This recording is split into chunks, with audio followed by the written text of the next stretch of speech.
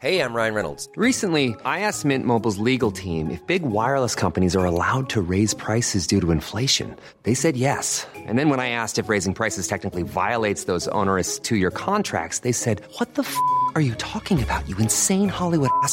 So to recap, we're cutting the price of Mint Unlimited from $30 a month to just $15 a month. Give it a try at mintmobile.com/switch. $45 up front for 3 months plus taxes and fees. Promo rate for new customers for limited time. Unlimited more than 40 gigabytes per month. Slows full terms at mintmobile.com.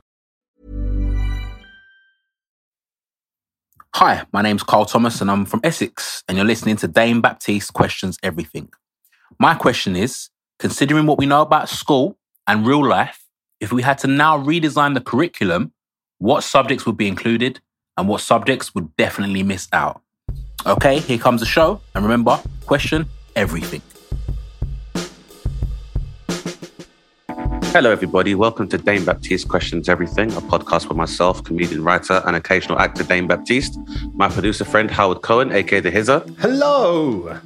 And a mix of very special guests pose the questions that need to be asked. And we are talking everything from... We are talking everything from Carl, from Essex's question, how should we change the curriculum at schools? What should we lose or add? Carl, it's quite a short bit at the start of the show, so it's a tough one for me and Dane to deal with. I think we should definitely keep geography and make more of geography and make like environmental studies day, and that's my one. There you go. That's my one thing, man. Geography, environmental stuff. Does that include like ecology and stuff? Yeah, like really get people obsessed more. When I was at school, geography was boring and about contours. And I imagine you could make it more interesting. I imagine they already do make it more interesting. So I think make that more of a focus. And what do you reckon, Dane? Yeah, I think that's a really good idea. I think making people more ecologically conscious at school is a good place to start. I would say we're not going to do history. Let's not worry about it. Don't know how. I mean, yeah. I'd say what we definitely should add is just basically, I'd say like property law and understanding how property works should definitely be added to the curriculum. People should learn how to be able to look for and acquire property. And I think we should get rid of maths because I've never seen anybody do standard deviation outside of a classroom in my life. So I don't know where it applies. Yeah. Well, listeners, we'll happily hear your answers on this. How could we change the curriculum at schools? But suffice to say, on this podcast, we ask and answer all the questions, don't we, Dave? Absolutely. No question is too big, too small, too highbrow, too stupid. So therefore, feel free to ask all of the questions. And if you do like the show, please rate and review it on Apple Podcasts or follow us on Spotify and you'll never miss an episode. Or subscribe to us on Acast, the world's biggest podcast network, where you can hear all the very special questions being asked and answered by our very special guests. With that being said, on today's show is a British reporter, DJ and journalist. As a journalist, he began his career editing Live magazine and ATM magazine before writing for the Sunday Times, Time Out, The Guardian and The Independent. He can be heard on TalkSport, The Guardian Football Weekly, as well as C4 News. And in 2018, he founded the online platform Blackademic and is the host and executive producer of their YouTube show, It's All Blackademic. And he's also a friend of mine. So please welcome to the show, Mr. Jordan Jarrett Bryan. Yo. What's happening, gentlemen? How are we doing? Good to see you. Good. That's a good intro voice as well. That tone was perfect. I like that. Some people hesitate. Perfect. Yeah, some people hesitate and they're not. You were like, I'm in. I'm straight in. He's ready to go. He's ready to go. What do you think about things we could add or remove from the curriculum, Jordan? So I liked your suggestion, Howard, regarding geography, because geography was always my best and worst subject, because I like to think that I know quite a lot about the world and the globe, but it always baffles me how some people don't know like basic capitals of well-known countries. It's like, you didn't know that Paris is like the capital of France? And like basic ones. You think that's basic? I had a friend in school in geography who thought the capital, well, I say friend, it's a colleague, classmate, acquaintance, yeah. Nice guy though, but I'll protect his identity. But he thought the capital of China was Chinatown. Facts. Oh dear. That's a fact. Oh dear, that's poor. That's someone's father now, so I think it's very important. It could be international capital of Chinese culture, because there's many Chinatowns unless I'm mistaken. I think every country has a Chinatown. Every country has a Chinatown, yeah, which is why it's like, that's kind of like saying like that's the equivalent of saying like McDonald's, really. The American capital. So capital. Well, I mean, I would say McDonald's is more America's embassy, but I think geography is a good one. Yeah. I would also add, I don't know what you call it, it? Like cooking tech? What do they call it? What do they call the cooking one? Food tech, whatever they call it. Food tech, yeah.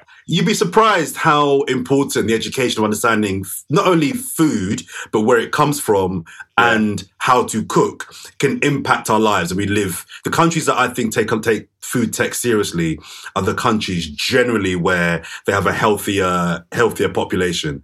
So that's something I think in this country I would definitely invest more time and money. It's a good idea because people tend to consider food tech to be like what's called a dosing course, a relaxed course, like as well as media studies. And even though, which is actually surprising because I'd say most of Generation Z now or Generation Z now want to work in like media or work in digital media. And I think the food one's so important in a world where, we have more food banks in this country than fast food establishments. Yeah, people could definitely stand to learn how to cook right now. Totally. Yeah. Well, it is probably time for a question, isn't it, Dane, as the format of this show dictates. Absolutely. And Jordan's been a long-time friend and supporter of the podcast and vice versa. So I know you know the drilly, but we'd like to give you the deal anyway, which is that we invite you as our esteemed guest to ask the first question, which we'd like to discuss. 15 minutes and some change. Then Howard here would like to pose a question to you, and we'd like to discuss his question for a similar amount of time. And then at the end, lather, rinse, repeat. I have a question for you, which we'd like to discuss. And then I'd like you to let all of our listeners know where they can find out more about your good works, particularly know more about the Black Academic Network. And then we all go on to live filled lives. And then Arsenal does the quadruple. And life becomes a utopia and Earth becomes a beacon to other planets in our universe as we know it. Sound like a plan? I like that. Yeah. Well, we'll start with the questions for now, though, Jordan. So you are invited to ask our first question. Okay. So this is a question that I forgive me if I'm repeating a question that's been asked before, but what would the world look like if it was just females? Oh, we've never had that before, Jordan. What would the world be like if it was only women? And I get the kind of the reproductive element of all that, but if we kind of just indulge me for a second, there was only women on the planet. What would be the pros and the cons of that world? What inspired that question? Because if you've been watching The Last Man on Disney Plus, that would explain a lot, by the way. I haven't. It's all right, yeah. I don't know. I guess I heard some friends of mine, colleagues at work a few years ago, kind of posing the point or the question, or more so the point, that if there were more women leaders, the world would be a better place. And I don't inherently disagree with that, but I think that there are qualities and traits that women have, many of which are fantastic, some not so good, as with men. So the idea, and I think I saw something about a year ago that said that all the countries that are run by women generally are progressive and prospering. So I'm kind of thinking, let me extend that to the world. If there were only women on the planet, I thought, what kind of world would that be? What would it look like? What would be the feel and the tone? And what would be the ups and the downs, the pros and the cons? I reckon football matches would end with very limited violence. Would be my one definite thing. That is toxic masculinity would be, I guess, be totally diminished, right, Dane? I mean, I'm just taking time to seriously consider my answer. I'm well aware that there are 3 heterosexual cisgender men that are pondering a world of women only. What I don't want to do is mansplain the landscape of this new reality. But that's why it's interesting. We're 3 men, so it's interesting because our perspective on what... Do you know what I mean? Yeah, I do. No, I get the logic, Jordan. I understand the logic completely. That doesn't make me any less apprehensive. But no, I mean, I would say I'd like to think, first of all, in some place. I'm not sure how different would it be. I guess it would depend on what ideologies would be coming along with the feminine. Because would there be socialist kind of countries with women only, or would they be capitalist? And are these ideologies masculine in nature or feminine in nature? But I'd say, because on the one hand, I agree. When you look at people like, is it Jacinta Ardern, right? Who's the president, the Prime Minister of New Zealand? New Zealand, yeah. Yeah, so massively progressive. But then on the other hand, you have a Margaret Thatcher, who I'd say we're still dealing with the after effects of a lot of her policies today. But depending on your politics, some would say that she was progressive. I personally don't, but do you know what I mean? Some would say that she was progressive. Some would say that, and I'd say to them, really get over your bias. Just because she has a vagina doesn't mean she's perfect. So get over it. And yeah, so I'd say, you know, I think what would definitely be, I reckon, healthcare systems in countries would probably be a lot more efficient than they are now. Because there'd definitely be sanitary products free for everyone. You'd assume but even sanitary products, if people actually researched feminine hygiene products in earnest, which I imagine they would do under a matriarchy, you'd probably not have just a piece of disposable foam to absorb blue water. I think there'd be a lot more research into that. I think just the technology that we take for granted as men that doesn't necessarily cater to women. So, for example, I'd reckon child mortality would drop significantly because I think women would make more research into keeping women protected during childbirth. So that would be reduced significantly.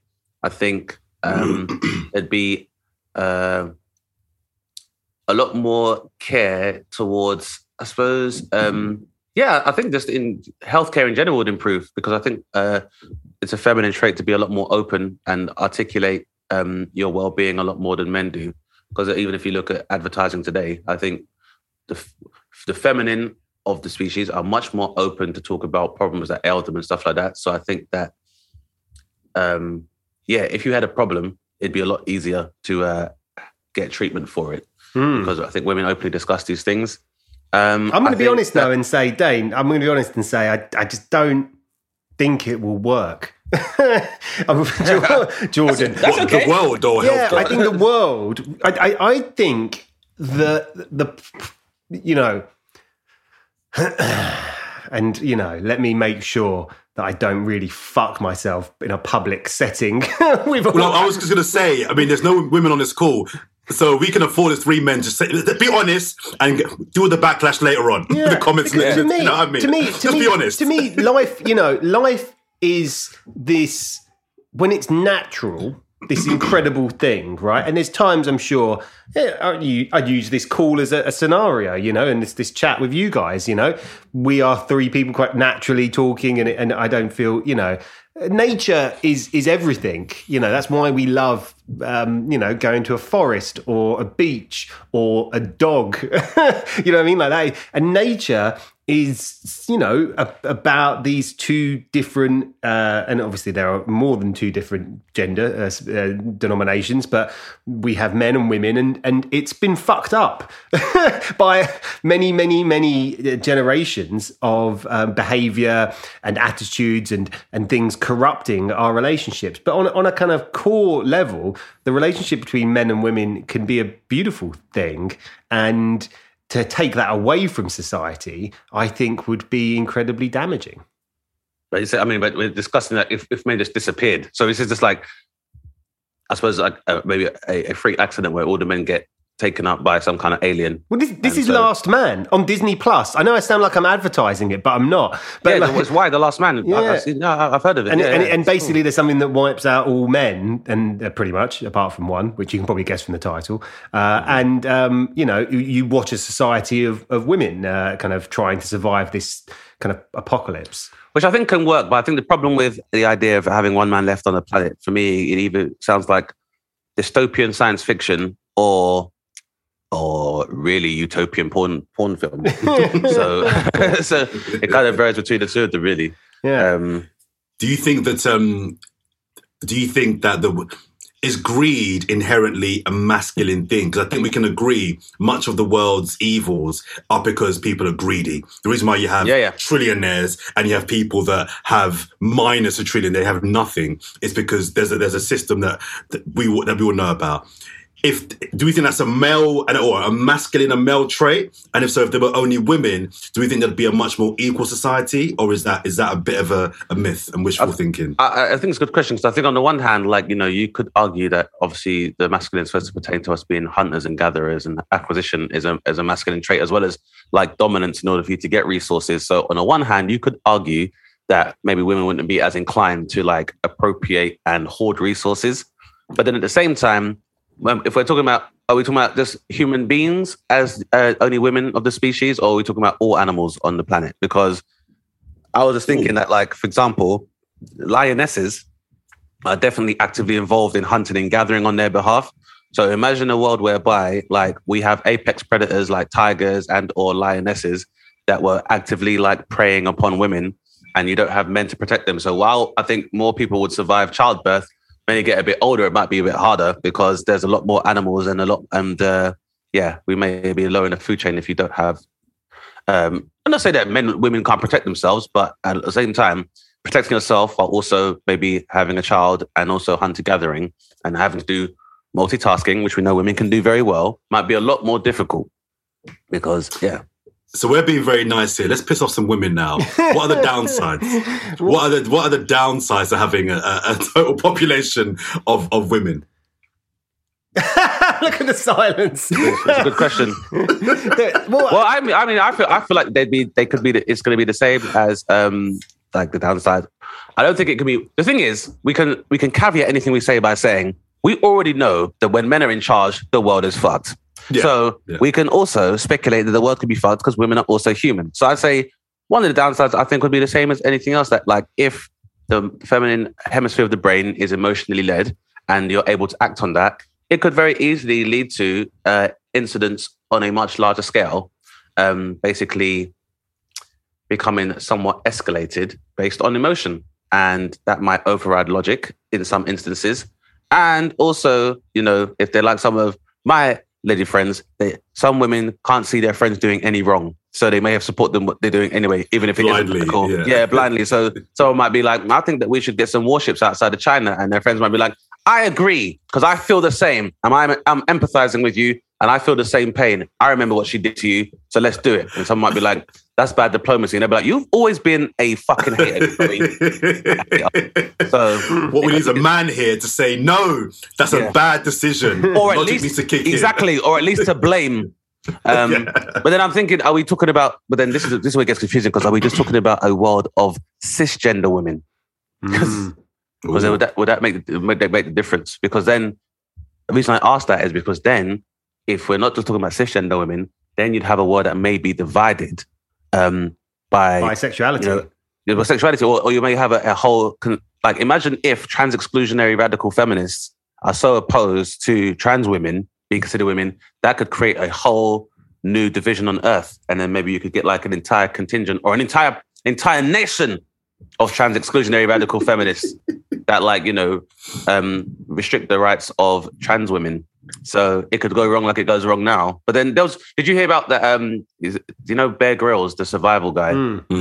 He did The Island, where they did like almost like a battle of the sexes, where on one island they dropped like a bunch of guys and they had to fend for themselves. And another island they dropped women and they had to fend for themselves. And I think they left it like maybe a couple of days, where the guys, obviously as hunter-gatherers, had put together like, you know, a few rudimentary kind of like contraptions and facilities in order for them to like get pure water and stuff like that. Whereas I guess the women, who arguably could have had the lack of confidence due to them living in a patriarchy, in the end had to have some assistance from the producers, otherwise they would have died. So stop being nice, Dane. Stop being nice. They fucked up and they struggled. Yeah, that's what happened. Yeah, exactly. They fucked up considerably, because like I think they were almost going to die, because there was a lot of discrepancy over like who was going to be in charge and who was going to be involved in the water and who was going to take out the trash. And I think all of them were like, none of us here are taking out the trash. So I'd say downsides might be that sanitation on the Earth might become a problem, because a lot of women I know do not like taking out the trash, and those who are, they have to have their hands covered in, you know, refuse and bin juice. And so if that happens on a much larger scale, if we had a new planet where it was women only, where they were having to clean up the mess of the previous Earth that included men, that might be a problem. If they were like, you know, I couldn't see like a bunch of women like working at a sewage plant and enjoying it. So I think for some of the jobs, I think they call the industries STEM industries, like science, technology, engineering, manufacturing. Like those jobs, I reckon, might suffer because they might require some masculine physical prowess. And like I said, I've never met a woman that's been like, well, you know, I'll just become a bin man to make some money. So I don't think I've met I'm not saying there's no women that work as refuse collectors. I just never met one. Yeah, same here. No. But that's the big point, isn't it? Basically, is given the kind of constructions of our society, would a new construction of that society through the minds and the wiles of the female population eradicate those old problems and these many problems we face today, or would it go back to the way it was? And because I think it just depends on the woman, because it's like, you know, on the one hand, I could see a Michelle Obama being the leader of the free world, sounds amazing. Kamala Harris sounds good, maybe to a lesser extent, but a world where Sarah Palin was president, not sure how that would go. Or like a UK with like we've had two prime ministers. We've had Marie Le Pen. Imagine, or like a Marie Le Pen, and then with a Margaret Thatcher in the UK, or even a Theresa May. So we've had two prime ministers as women, and it's been very hard for me to tell the difference. Yeah, it didn't go well. We never it went well because they had wombs, of course, but you'd think that people who are able to create life would give a fuck about human beings, but those two proved maybe not so much. Yeah. It's a good question, isn't it, Dane? What a question. It was a good question. I don't think we're going to get many complaints, which I'm... exactly. It was a good podcast while it lasted, Jordan. Yeah. Sorry, I might have just lost all your women listeners in one go. Oh, so, you know what? Genuinely, we've got a number of female listeners who kind of contact us, and hey, what do you think it would be like? Get in contact with us on our social media. Why not? I'm not sure if we're even allowed to use the word female. So if there are feminists out there listening, I apologize if we've used the term female incorrectly. The reason why, gentlemen, is because sometimes the word female tends to denote a animal rather than a person. So this is why you have to say woman instead of female, because female is more about a version of a species and can be perceived as being dehumanizing to women. So I just want to make sure we're very clear that we're not trying to dehumanize women. And just to add to that as well, I got told off by a friend of mine by addressing her and two other women as ladies. So I often kind of agree, hi ladies, how we doing? Because I just think ladies is quite nice and elegant, and that's why I said, no, don't refer to us as ladies. Ladies has a whole different connotation that a lot of women don't particularly like. I've not quite got to the bottom of what that is, but I was scolded for, actually, a good friend of mine, she was scolding me, she's like, we're not ladies, we're women. So just to kind of reinforce, women is what most prefer to be called. But that being said, that does vary, so there's not a unified thing. So no, of course. Some ladies might enjoy being called ladies. The point is, I think, that's one thing I know for sure. That would be a large part of Parliament times. There'd be stuff every day. Yeah, what do you call us? I don't like the term chicks. Well, I like being a chick. Well, I like being a bad bitch. What's wrong with you? I'd watch Parliament TV is like, yeah. If we just had a world of only women, I'd definitely watch it. It'd be so good, like every day. There'd at least be one point dedicated to obviously it would all be very structured and us to be very professional, but I think there'd be at least 5 minutes dedicated to making Parliament look like, Real Housewives of Atlanta. And I'm here for that all day. I think women would handle diplomacy normally when politicians have conversations at the UN and they're like, I condemn this, blah, blah, blah, embargo. Boring. But I think if it was all women would be like, what are your ugly ass troops doing in my country? Come on. Why are you jealous? Because of the vegetation, Teresa? That's why you're jealous? That's why you're over here in Burkina Faso? Because there's no sun in the UK? That's why your skin looks so pasty, girl? Get yourself a contour. And everyone's like, ooh. Good. Well, I'd watch that. I'm glad at the end of that question we potentially fuck some people off. But a brilliant question. Over half of the population of the planet. More, to be fair, actually. I think Oh, no. Selling a little or a lot? Shopify helps you do your thing however you cha-ching. Shopify is the global commerce platform that helps you sell at every stage of your business. From the launch your online shop stage to the first real-life store stage, all the way to the did we just hit a million orders stage. Shopify is there to help you grow. Shopify helps you turn browsers into buyers with the internet's best converting checkout. 36% better on average compared to other leading commerce platforms. Because businesses that grow with Shopify. Get a $1 per month trial period at shopify.com/work. Shopify.com/work. Hold up. What was that? Boring. No flavor. That was as bad as those leftovers you ate all week. Keke Palmer here. And it's time to say hello to something fresh and guilt-free. Hello Fresh. Jazz up dinner with pecan-crusted chicken or garlic butter shrimp scampi. Now that's music to my mouth. Hello Fresh. Let's get this dinner party started. Discover all the delicious possibilities at hellofresh.com.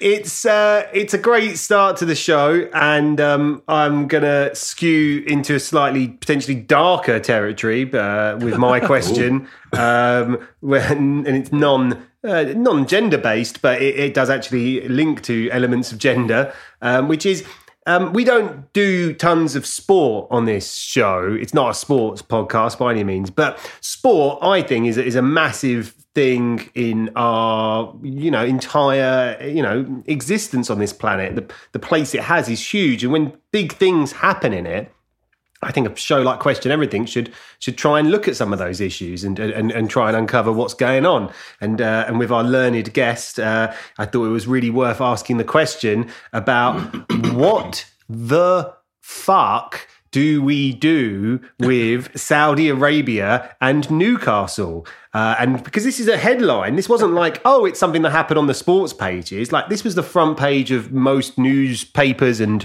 news websites. And, I don't know if, Jordan, you fancy telling listeners who might not know the bottom line here of what has happened. Yeah, so basically, Newcastle United, a Premier League football team, mediocre Premier League football team. I mean,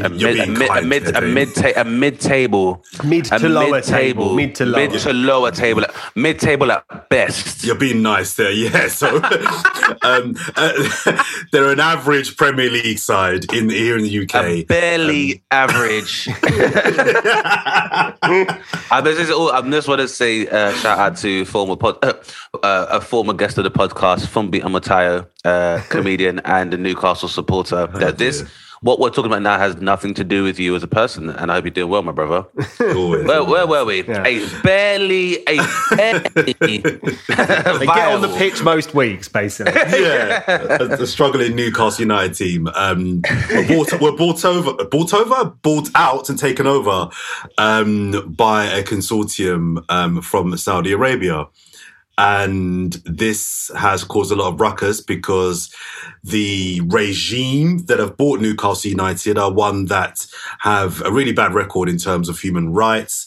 They are pretty much the state of Saudi Arabia, the people that run that country, therefore implement the laws that, to prevent women from having complete equal rights. They have, policies around homosexuality in their country, and the most high-profile annoyance. Again, I'm being nice there, that people have with this regime is that they're the regime that. Now, I don't want to get your podcast sued or taken off air, so I'll add allegedly. Even though there's some strong proof to denote that they were the regime that allegedly, I'll say it again, murdered a journalist on Saudi soil. So as a journalist myself, that obviously I have two hats on. As a human being, I don't want people to be murdered. But also as a journalist, I don't want people to be murdered for doing their job. And the whole issue was that he wasn't even there as a journalist. He was there to try and, I think, get a visa or something to travel or something like that. So the whole regime taking over Newcastle United has caused a lot of ruckus because people feel this is wrong, this is immoral, that this particular regime should be able to own something that is so precious and so prestigious to many people in this country. So that's kind of the nuts and bolts of the actual story. And you mentioned, Howard, that, this isn't a football podcast. I won't go into the weeds of the footballing issues that this story has kind of brought up. But what I think this story has made interesting is something that I've thought for the last few years. It's brought up the issue of what I believe to be a human trait. I don't think it's something I think it's a human trait, and it's hypocrisy. I believe we are all hypocrites to differing levels, to varying levels, but we are all hypocrites. Now, when this happened, I was on my soapbox talking about yeah, this is wrong. Why should Newcastle, it's wrong that they get taken over by a state that do this and that and blah, blah, blah. This is wrong. Blah, blah, blah, blah. And then I thought, hang on a minute. Okay, so first of all, what would I do if they took over my club, Arsenal? We're all Arsenal fans here. What would I do if they had bought my club? Would I have stopped supporting Arsenal? I probably wouldn't. So therefore, I'm a hypocrite. And the second thing is, all the football clubs that are owned by billionaires, probably even millionaires, you don't become a millionaire as far as I'm concerned unless you're involved in some dodgy stuff. Now, again, to varying different degrees. Mm-hmm. But you don't amass that amount of wealth unless you make certain decisions that are going to impact certain people negatively in a quite negative way. So I'm a hypocrite to say, and to take it beyond football, the things that we buy, the companies that we spend money with, the things that we do, we are all complicit in some way of funding, supporting, assisting a company that is supported by a regime or another company that is doing some dark shit. So it highlights for me the issue of hypocrisy. Should a Newcastle fan be condemned for supporting their football club because it's now owned by a Saudi regime? Well, no, I don't think they should be condemned for that. However, I don't also agree that they can just do nothing. This idea that, what can I do? I'm a fan, it's not my decision. No, what you can do is educate yourself on what this regime, who they are and what they do. What you can do is not put a rag scarf on your head outside St. James's Park and dress like a Saudi and be madly inappropriate to a particular culture. And the third thing you can do is to honour the man that was killed by saying his name, showing his picture, respecting his life and his family. That doesn't mean you don't go to the football club and watch the games. But there are things you can do. But equally, I'm not going to be condescending to a Newcastle fan who wants to continue to support their football club. Because essentially, they're a football fan. Yeah, and also as a Newcastle fan, like they should already have had a long life of condescension anyway. You still support that very, very. They've had it hard enough already. Yeah. Like your life's been hard enough. That condescending is a natural part of your day-to-day anyway by just supporting Newcastle. I mean, the thing about it is this, like, as well, you kind of mention this, but I just dig in a bit harder on it just for people who may not be fully versed in the ownership of major football clubs. Manchester United, Liverpool and Arsenal, unless I'm completely mistaken, Jordan, are owned by American owners. That's correct, yeah. Yeah. Now, anyone got any issues with America? I have a few. It's not a very... We could just... You know what? Me and Jordan and Dane could write a list on Twitter of our issues with America after this show comes out, and it'll probably be a pretty meaty list. Going back in history, long-term history, going back in mid-term history, as in black ops that were very well documented. I mean, I imagine a few pages would include what we just discussed with Saudi Arabia and alleged extrajudicial killings of journalists.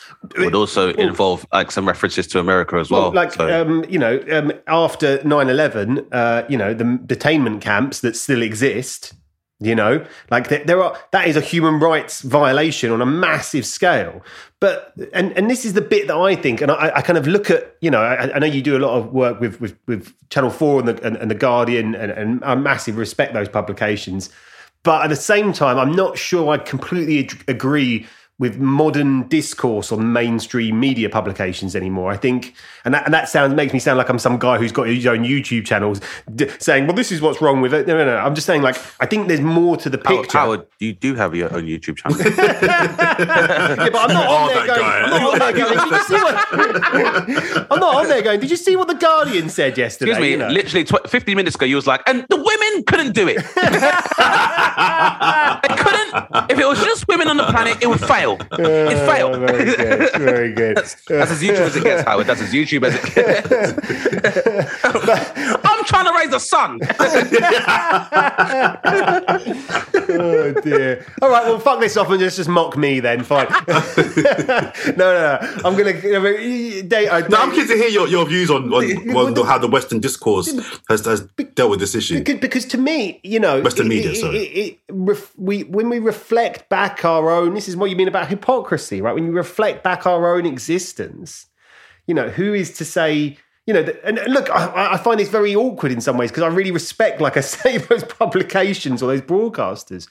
But the fact that the Glazers and many other people from very corrupt background, Abramovich, fuck me. Go and read up on Roman Abramovich, right? Well, exactly, yeah. Why is it these people are the ones that are getting put across in this way as these evil owners? And I'll tell you, I think there's two reasons.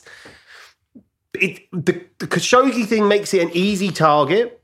It's just a really easy thing because you definitely understand that these people allegedly let's not pretend that like journalists have died in a number of countries and that's why it's kind of absurd. But it's just because he's one that caught the imagination. It caught people's imagination because it sounded like a fucking scene from Scarface, right? Where they chop this guy up and it's fucking allegedly, but it's fucking disgraceful, obviously. And the second reason is race. Of course, it's to do with race. You look at these are people. Saudi Arabia. Everyone gets there. Look at what the fans are doing with the way they're celebrating. There is an inherent racism towards these people. Whereas you look at the guys running. There's no other. Abramovich got no outrage, and he wouldn't. He still doesn't get any outrage to this day. So I think there's massive hypocrisies, as you're saying, Jordan. Well, yeah, I mean, on the subject of Russian oligarchs, extrajudicial killings have been performed on British soil. And, we've seen people being hit with polonium umbrellas and then the whole Novichok thing, which even caused, the injury of a member of our Metropolitan Police. So it's interesting. But yeah, I think it's interesting. It's a really good point on the nature of just the hypocrisy of wealth and investment and stuff as well. Because Abramovich, I think, is a really good example.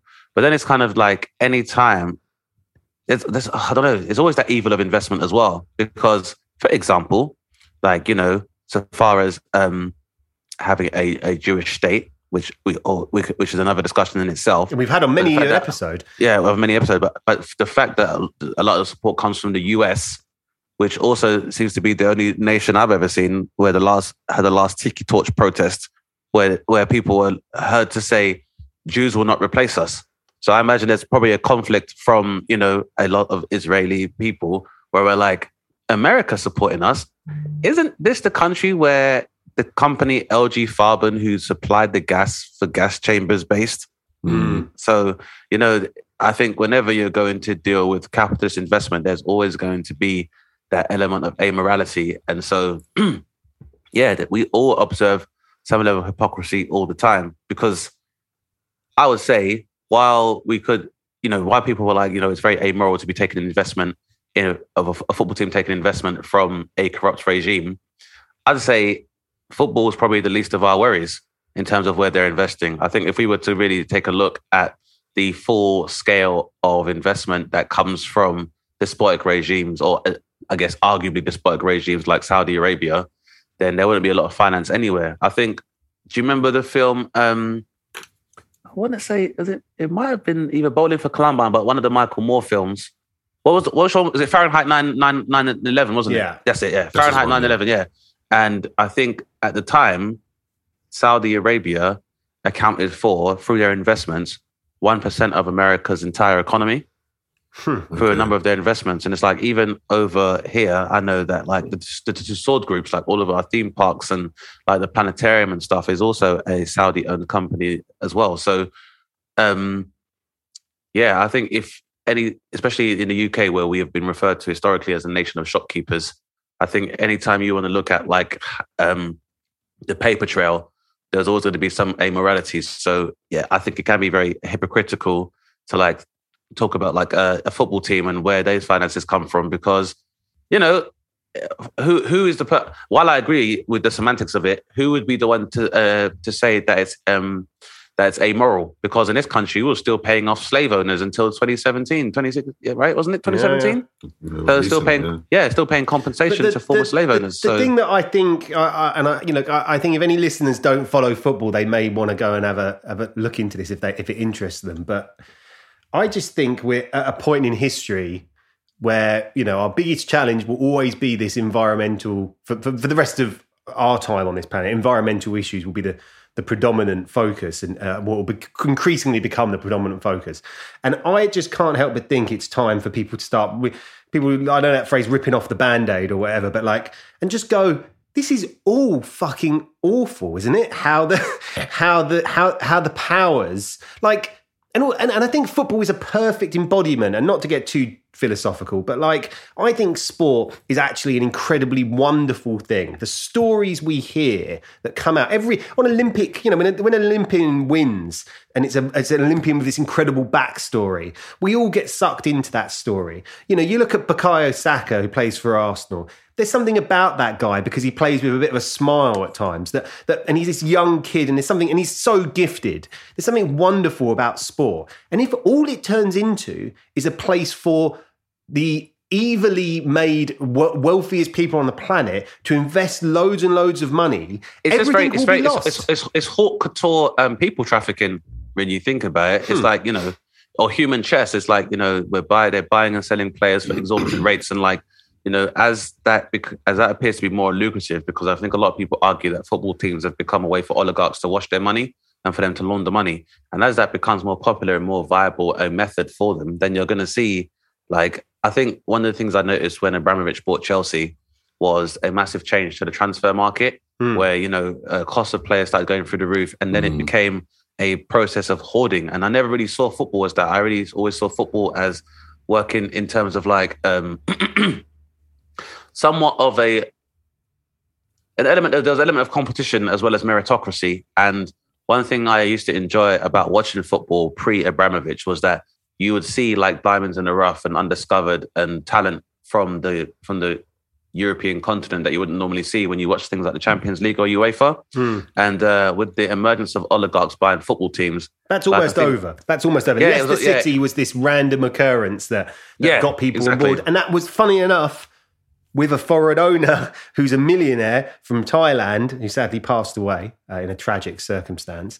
But those stories can still exist, can't they, Jordan? And we're going to have to move on in a bit, but I'd love your closing thoughts on it. I just wanted to... Sorry, Dave, did you finish your point there? Sorry. Well, no, I was just saying that, it just seems that, like, with the whole thing is that the football used to kind of... I think one of the draws of football was, like, the element of competition. Like Howard said, we like to identify in a humanitarian way with these feats of athletic prowess and these feats of physical strength. And so when we see footballers growing and teams growing, like, we used to kind of like attach ourselves to that journey as well, which is why everyone kind of like the idea of like Leicester coming out of nowhere and it's like football based on the people love story. Ian Wright.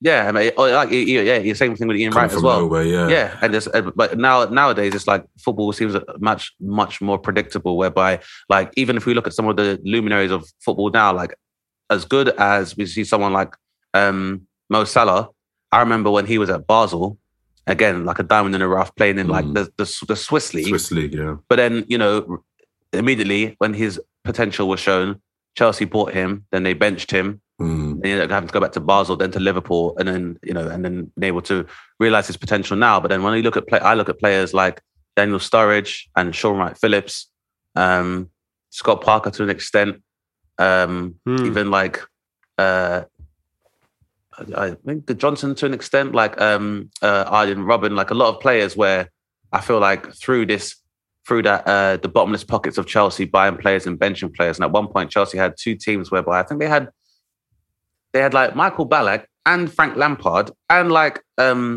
Jeremy. Jeremy. And like I think they had like Claude Makelele and John Obi Mikel like in the same squad. And it was just like, it was nuts. Yeah. It's like, it's just, I just think the whole industry suffers through the fact that it's used in this kind of way of like treating human beings like stock, and kind of, if anything, just takes, aside from the amorality of the source of this capital, I think it just takes away from the sport itself and from players being able to develop themselves. And just to kind of finally add back onto Newcastle, my reason why I want them to suffer and I want them to go down and do really poorly is because one of your favourite topics, I know, Dane, politics. Newcastle, definitely the North, were very big proponents in Brexit. And no matter what they say, it was all about foreigners out, let's get Britain being Britain again. But all of a sudden now, a foreign regime want to spend on your city, and it's like, come, yeah, come. We want you now. And I'm very uncomfortable with that level of, hypocrisy. When the immigrants and the foreigners don't do nothing for you, you want them all out. And I don't know if Newcastle voted Brexit, but I know the North did. Yeah. So I'm going to put Newcastle within that. But the minute that you get some investment or the hint of investment in your city from the foreigners, no, you guys can come, you foreigners can come here. That's fine. Yeah. I don't like that. I think that it's a very salient point to conclude this question, and it's one that I'd happily. I think football. Like I said, Howard, England football is always it's almost like a nice microcosm of showing British society, and I think.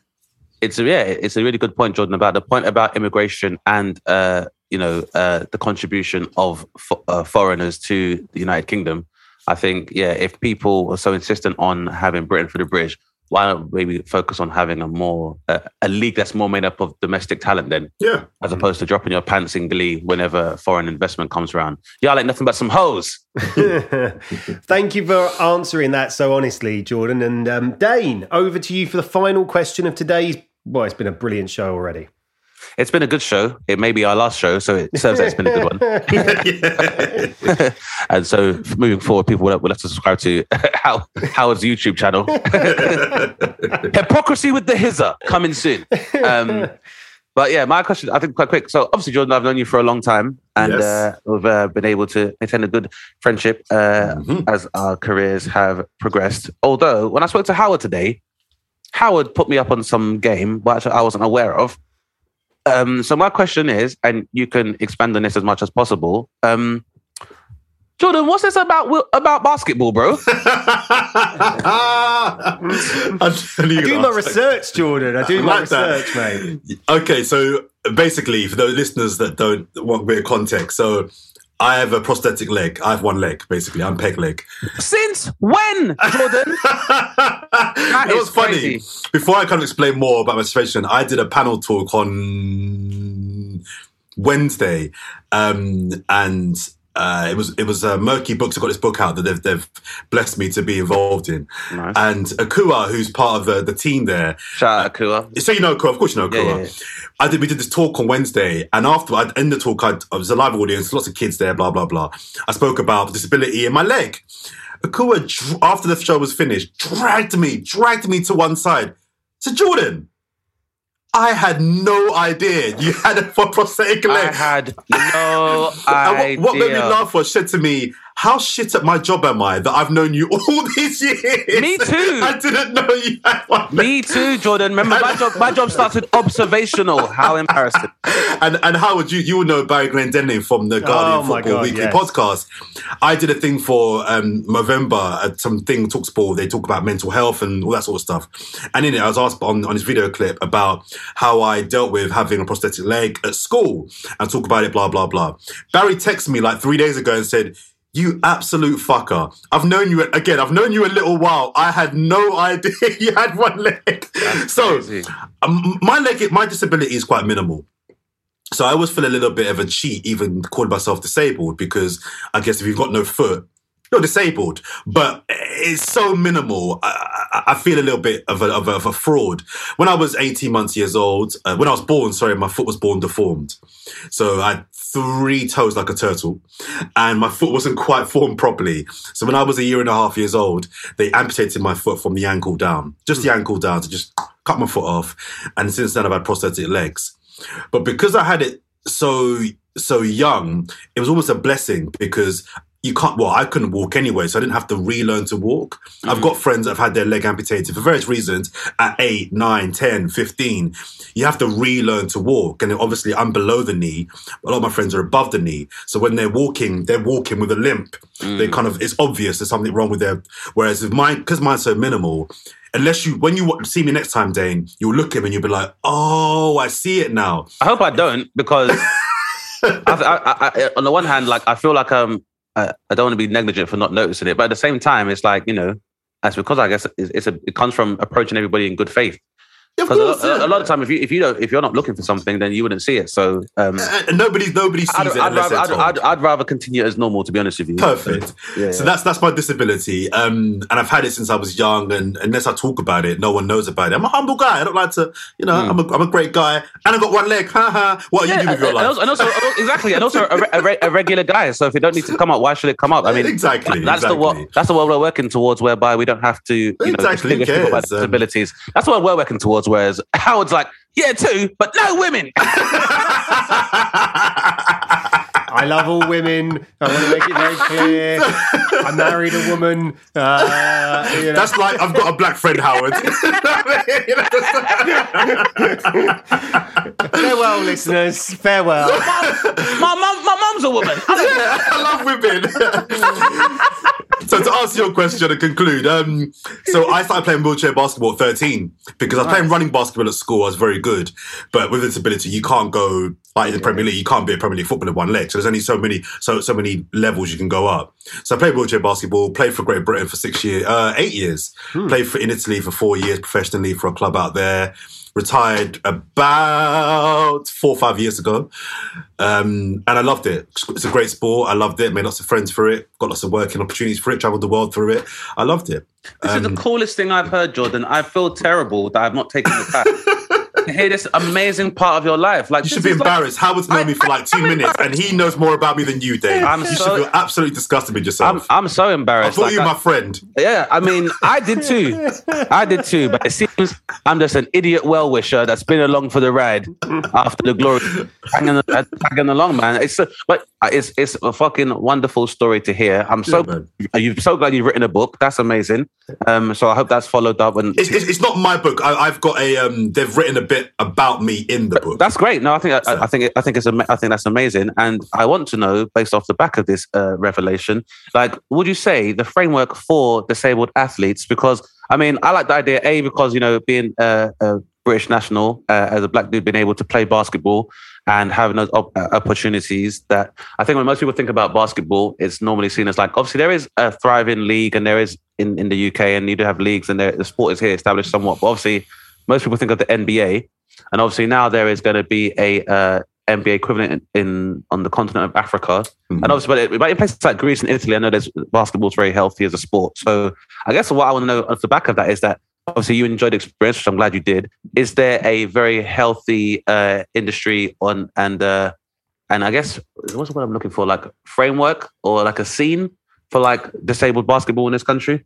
So it says a lot about, our friendship and how much I know you, that when you started that question, what I thought you were going to ask me is, so how do you have sex with one leg, and how does that work? That's what I thought you were going to ask. We're going to do that on my YouTube channel, actually. Do you keep it on or do you take it off? So, and that's to your actual question. There is a thriving wheelchair basketball league in this country. It's not professional. The professional leagues are in Germany, Italy, Spain, and Turkey. Those are the leagues that pay. And I know it's really like, I've got one of my best friends, Gaz Chowdhury, who's the captain of the GB men's team. He plays for a team in Spain, Alicante. And they get well paid for that. It's not professional here. Hence why all the British players do play abroad. Well, that's the one thing we need to do straight away. Then if we're going to be taking investment from Saudis into football, let's start investing in wheelchair basketball. That's insane that we haven't done that. That's insane that we haven't done that in this country. So there's just not a culture. And the thing is, basketball, I read, is the highest played team sport after football at grassroots level, more than cricket, more than rugby. So there's basketball is massive in this country. It's running and wheelchair. Yeah, definitely. It's just not invested into the level that it is on the continent and definitely in the States. And it's really good to hear in Africa they're taking it seriously as well. I think Obama's part of that as well, man. Is he? I've heard of rapper J. Cole playing in like the on the continent brilliant as well. But so I think that's amazing. Like, it is in this country, considering the amount of effort that goes into advertising and celebrating like the Paralympics. The fact that we don't have like a wheelchair basketball league or like a semi-professional, professional one, or even basketball, That's crazy. So that's something for us to campaign for. I think so. And there's work being done, but it's just about one person being the person that decides, I'm going to put the money in and sponsor this league. And really, in the way that Sky did with netball about 10 years ago, Sky really got behind netball, and they put a lot of money into that. And boxing as well. I think wheelchair basketball needs something of a similar kind of standing. I was going to say wheelchair boxing. Is that a thing? Well, I got an email from Friday from someone. So mad you mentioned that. It's called adaptive boxing. It's called adaptive boxing, and it's I need to look into it. But someone emailed me on Friday saying, "I do this new thing called adaptive boxing. Are you interested in covering it?" And I've put it in the read on Monday pile because I was busy at the time. But there is boxing for disabled people at a very, very low amateur level. But yeah, I'm not sure how I feel about it. But I feel it's one of those things where I guess it's the same as the first question that you asked. Like, we don't necessarily have to opine it that much, but I think the opportunity should always be there. Of course. As I'm sure you can attest to, that like a disability should not be a hindrance to people being able to participate in sports, even sports like pugilism. But obviously, on the other hand, I don't mean it in a way where it's like, someone who's a primordial dwarf versus like a bear that you see in in dystopian films and stuff like that. I don't think we've offended enough people on this show. Yeah, of course we watch it, but like on a floating ship somewhere outside of Cambodia. Or like Macau, on a ship, we get to watch like these bum fights with like taser fists. And I mean, how far off we are? How far off? Because I think I said after Floyd Mayweather fought against Conor McGregor, I was like, we're not that far off the running, man. I can definitely see that happening in real life very soon. I think about that pretty much every week. I mean, the Squid Game's popularity is a sign of what's to come, I think.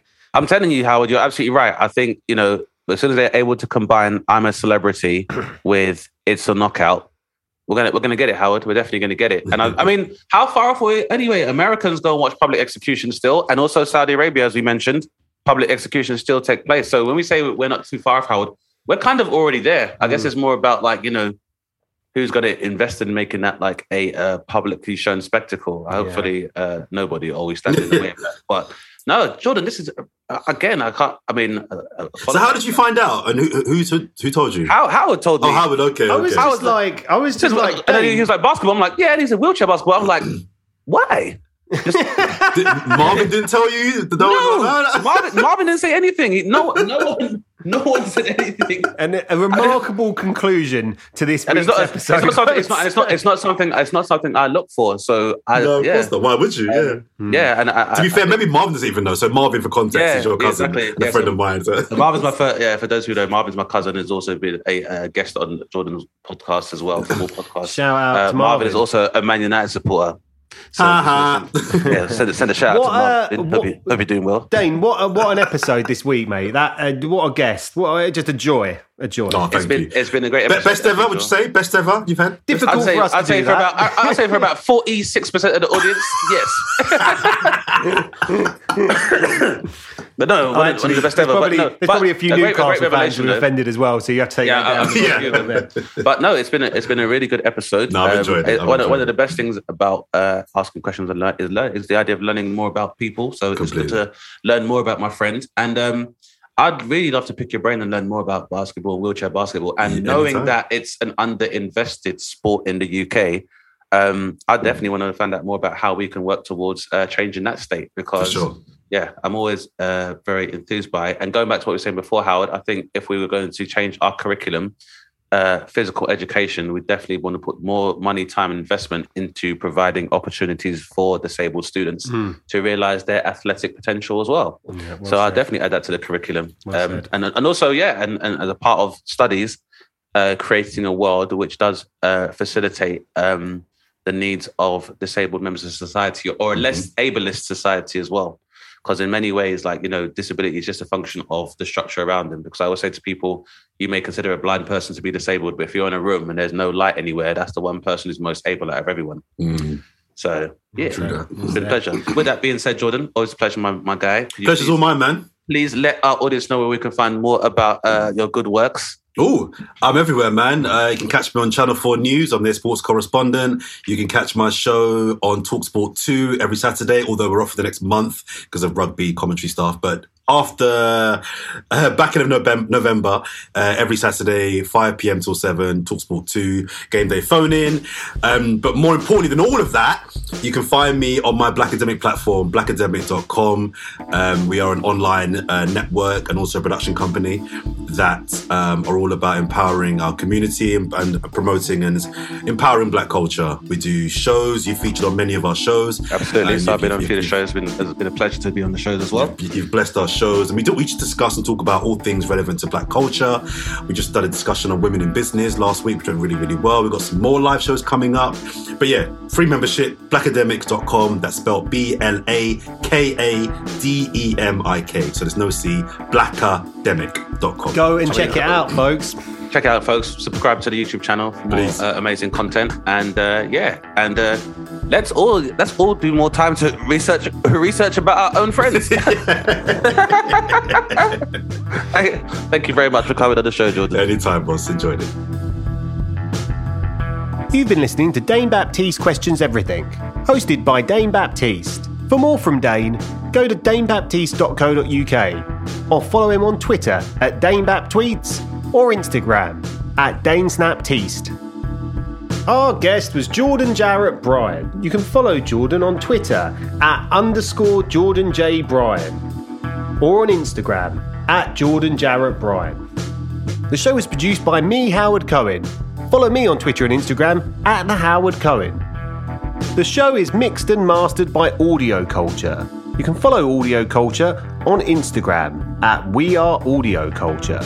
Please rate and review the show on Apple Podcasts or wherever you listen to us. You can find us on Twitter and Instagram at DBQE Podcast. Thanks for listening, guys, and remember, question everything.